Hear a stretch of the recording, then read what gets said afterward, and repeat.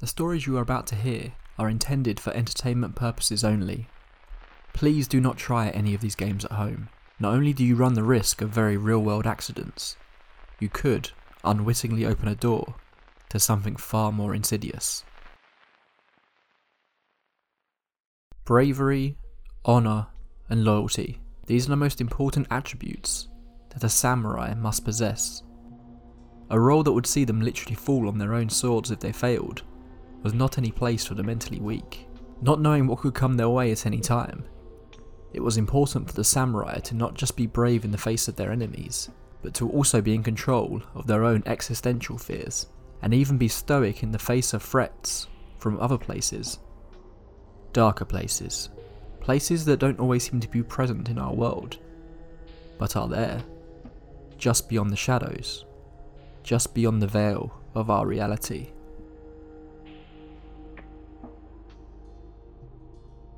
It was in 1660 that the first recorded incident of this game being played took place. A group of young samurai gathered late one night with the intention of facing their ultimate fears. The group placed a mirror on a table before surrounding it with candles, slowly taking it in turns to light 100 of the candles. They then retreated to another room and sat in a circle. It would take the bravest of them all to start the ritual. The first man stood up and began to tell a story, a terrifying story of the demons that live in the darkness. The group hung on his every word as he spoke in this darkened room. When he had finished the story, the man went to the room where the candles were lit, looked deep into the mirror, and blew out one candle. He remained there, in silence for several minutes, before rejoining the group. This practice continued long into the night. Each man would take it in turns to tell stories of the strange and the unsettling, the intention being to strike fear in the minds of their companions. One by one, after each story, the teller would head into the candlelit room, look into the mirror, and blow out a candle. Hours passed. You can only imagine what was racing through the minds of the young samurai at this point. Their imaginations ablaze with tales of the impossible. And with each tale that passed into their ears, the candlelit room would get darker and darker. Over the years, many who have played this game claim to have experienced hallucinations throughout, growing more and more vivid as the room grows darker. But it is the final storyteller who really seems to be at the most risk. After the 100th story was told, the last samurai walked into the room. The mirror, now lit by a single candle, flickering in the pre-dawn breeze. It's hard not to imagine he would have hesitated before blowing out that candle, and being plunged into complete darkness.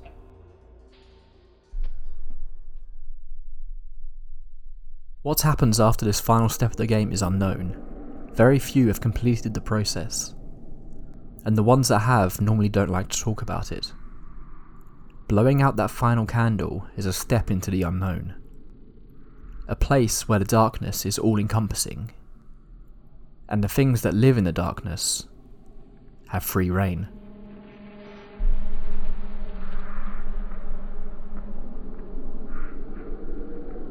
We call these games, but really they can be seen as rituals. Throughout history, ritual magic has been used by those on the fringes of society to supposedly achieve their heart's desires, or to peek behind the apparent illusion that is our reality. These rituals are not just artifacts of history though. They have grown, evolved over time. Many make use of modern advancements in technology, and with the prevalence of the internet, tales of these ritualistic games have spread faster and faster. This game, like the remaining ones in this episode, is one you must play on your own. Not that you should, and let me be very clear about this, play any of these games at all. You will need a building with an elevator, and at least 10 floors. The order in which you perform the actions is very important. One slight discrepancy will either make the ritual fail, or worse, create an undesired outcome. The player enters the elevator on the ground floor. The sequence you visit the floors is very important. Do not forget it. First, push the button and go to the 4th floor. When the elevator arrives there, do not get off. It's very important that you stay in the elevator until the first part of the ritual is complete. Then, head to the 2nd floor. Then the 6th, then the 2nd again, then the 10th, and then the 5th floor. If anyone else gets into the elevator at any point, the ritual has failed. In this case, you should return to the ground floor immediately and leave the building without looking back. The player should not attempt the game in this specific building ever again. There is one exception to this rule. On the 5th floor, a lone woman may enter the lift. She will not leave. Whatever you do not look at her, and do not talk to her. She is not what she appears to be. While this woman is a sign that the player is performing the ritual correctly, the danger they are in has ramped up considerably, and it is very important they follow all instructions to the letter. Now, press the button for the 1st floor. If the elevator goes to the 1st floor, then the ritual has failed. Leave the elevator immediately, and do not look back at the woman. Again, do not return and attempt this ritual again within this building. However, if the lift strangely starts heading up to the 10th floor, the game is working. The player is now being taken somewhere else. Somewhere few have ever seen. When the door opens at the 10th floor, look out the door and make sure the coast is clear. If everything seems quiet, then you can get out and explore.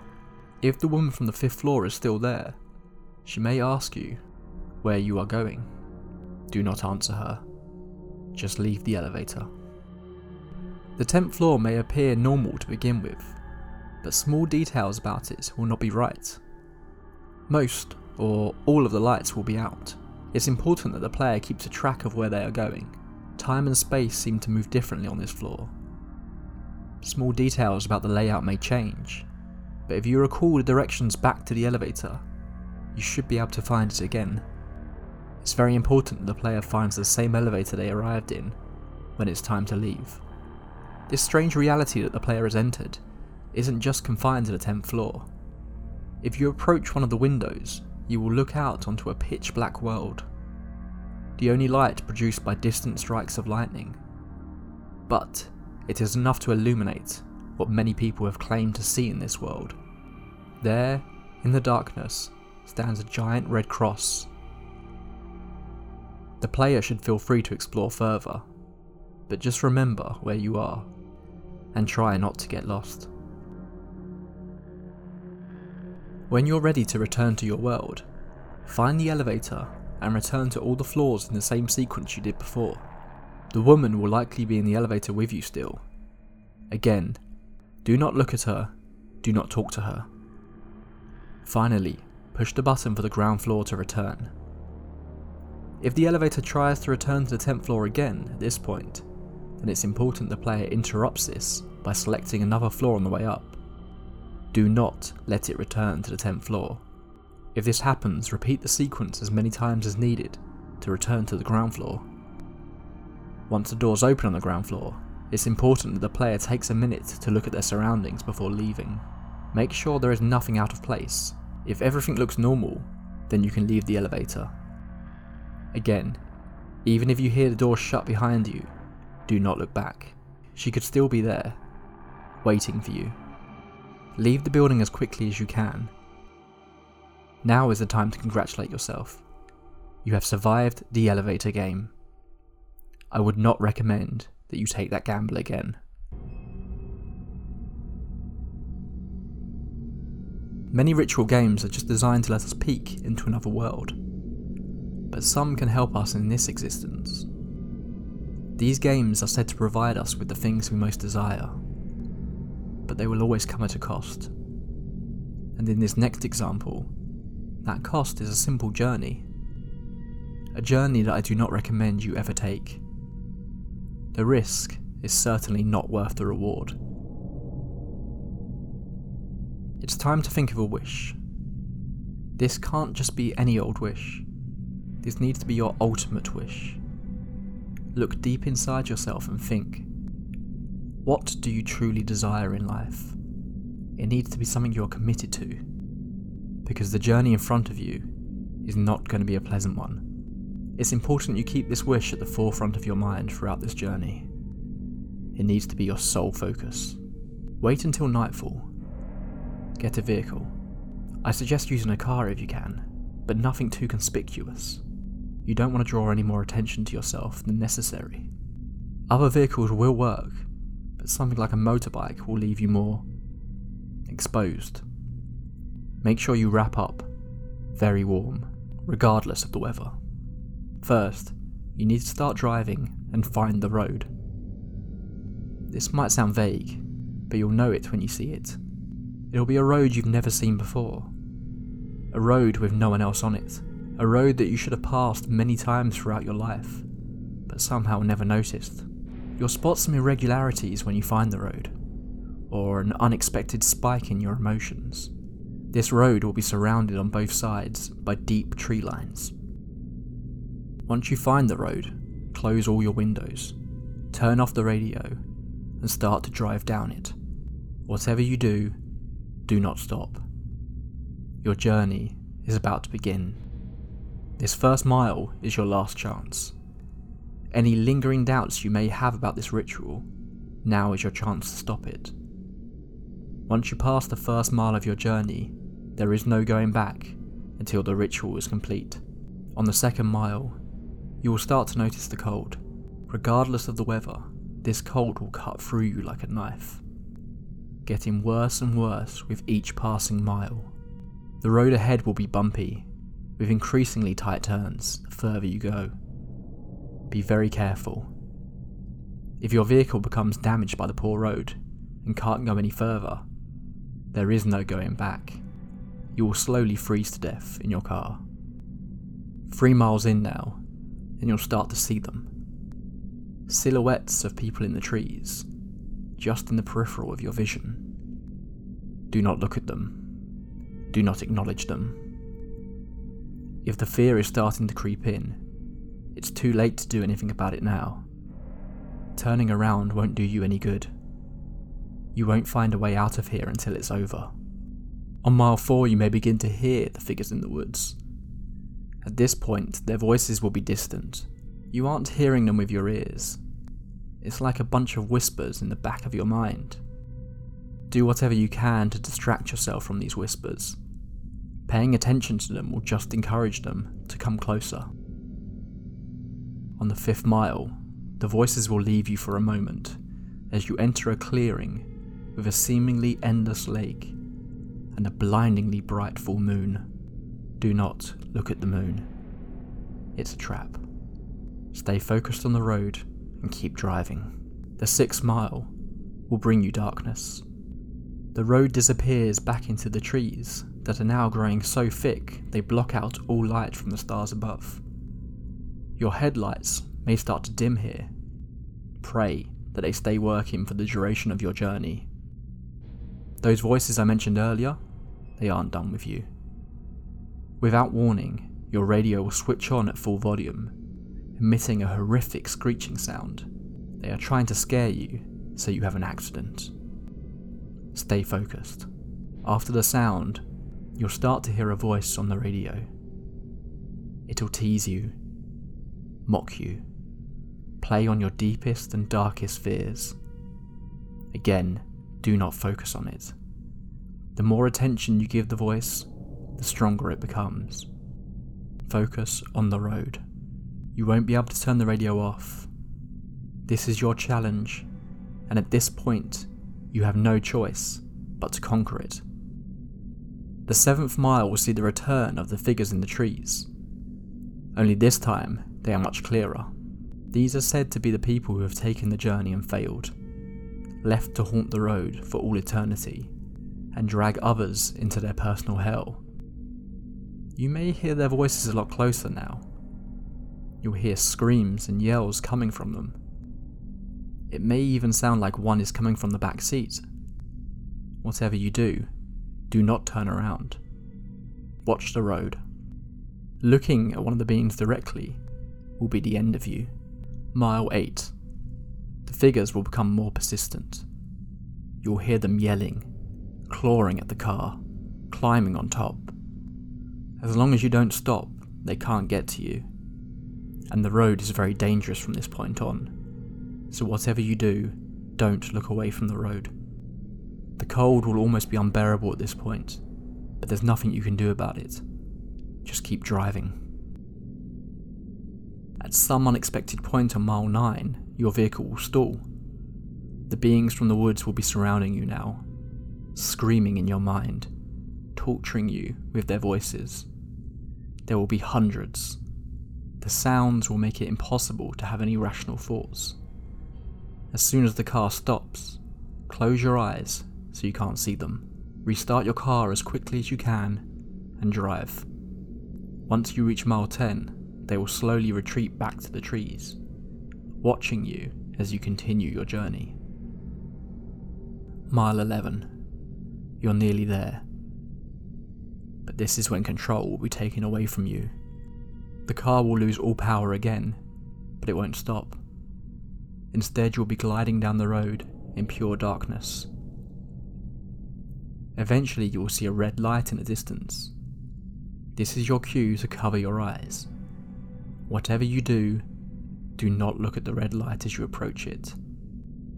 You will soon enter the red light. I cannot stress this enough. Do not open your eyes. You will hear screaming. Screams so painful you can't stand it. The crippling cold will turn to extreme heat. You will feel like the vehicle is cooking, that it's falling apart in a ball of flames. You will think your skin is peeling off your bones. It's not. Keep your eyes closed and hope that it will end soon. You only have 31 seconds of this torment to get through, but most do not manage it. Just as quickly as it started, you will feel everything vanish. The cold will return. The power of your vehicle will be back on. Open your eyes, and you will be back on the road. Drive for a few more seconds, and you will reach a dead end. Stop the car and sit there. Close your eyes and think carefully in your mind about your wish again. Picture it as vividly as you can. Then slowly open your eyes. You will find yourself back at the start of the road. Now, some say that if your wish was a physical item, you can get out and look in the back of your car, and it will be there waiting for you. But even now, I would not recommend leaving that vehicle.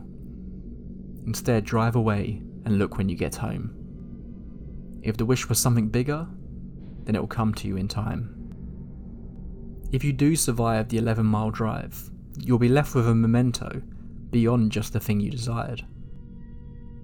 Those who have made the full trip say that late at night, when they lay there struggling to sleep, they will hear the sounds from mile 10.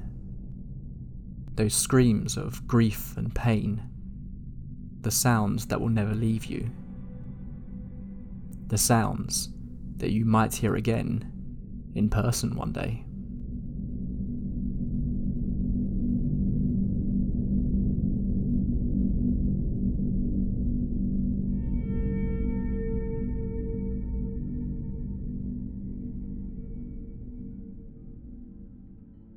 Our final game tonight also had the potential to provide you with a great reward.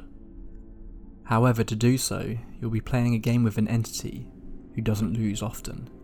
For this game, you will need a large backyard, or ideally, a house with a large field.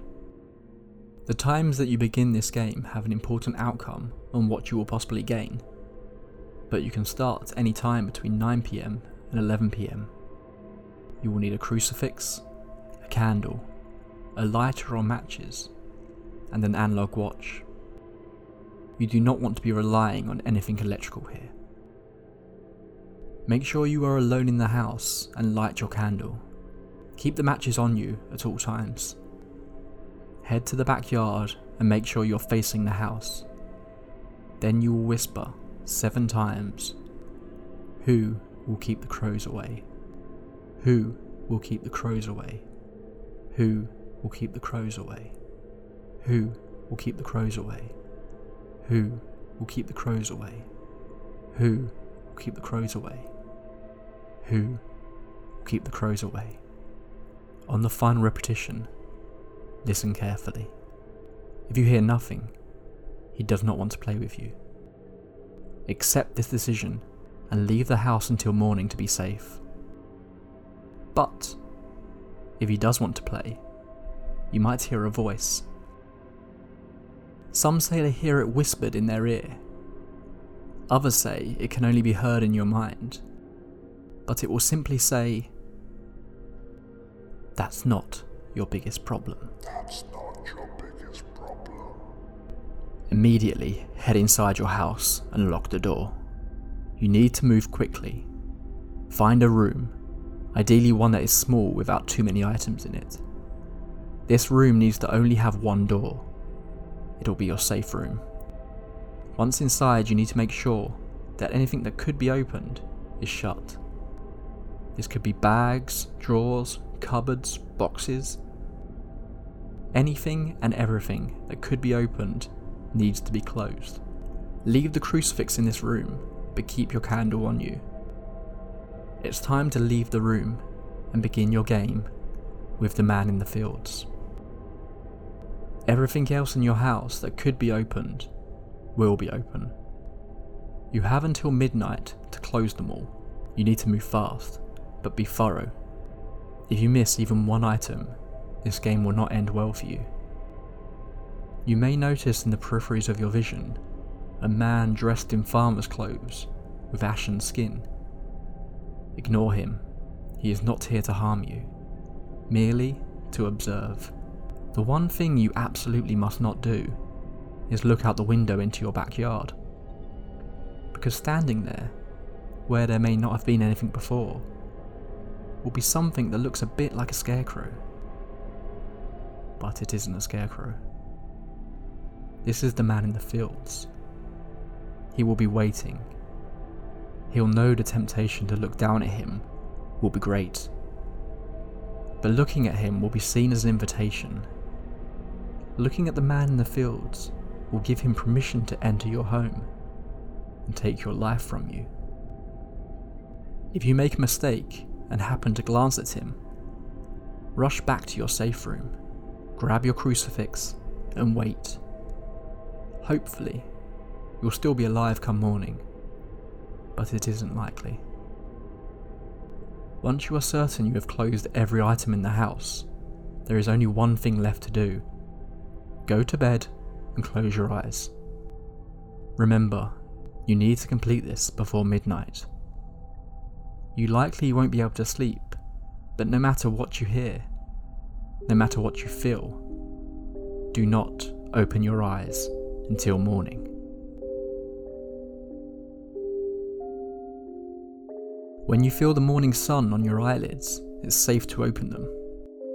So what do you gain from playing the dangerous game with the man in the fields? Well, that depends on what time you started. If you began at 9 PM, you'll be physically safe for 1 year. You will not become seriously injured or be ill.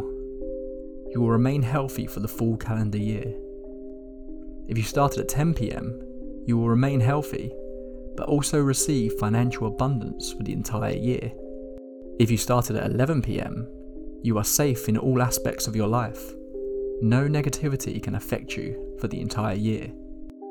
But after 1 year, these effects will start to diminish, and the bad luck that you have avoided can start to return to you tenfold. So, how are you going to stop that from happening? Well, I guess you're just going to have to spend another night with the man in the fields, won't you?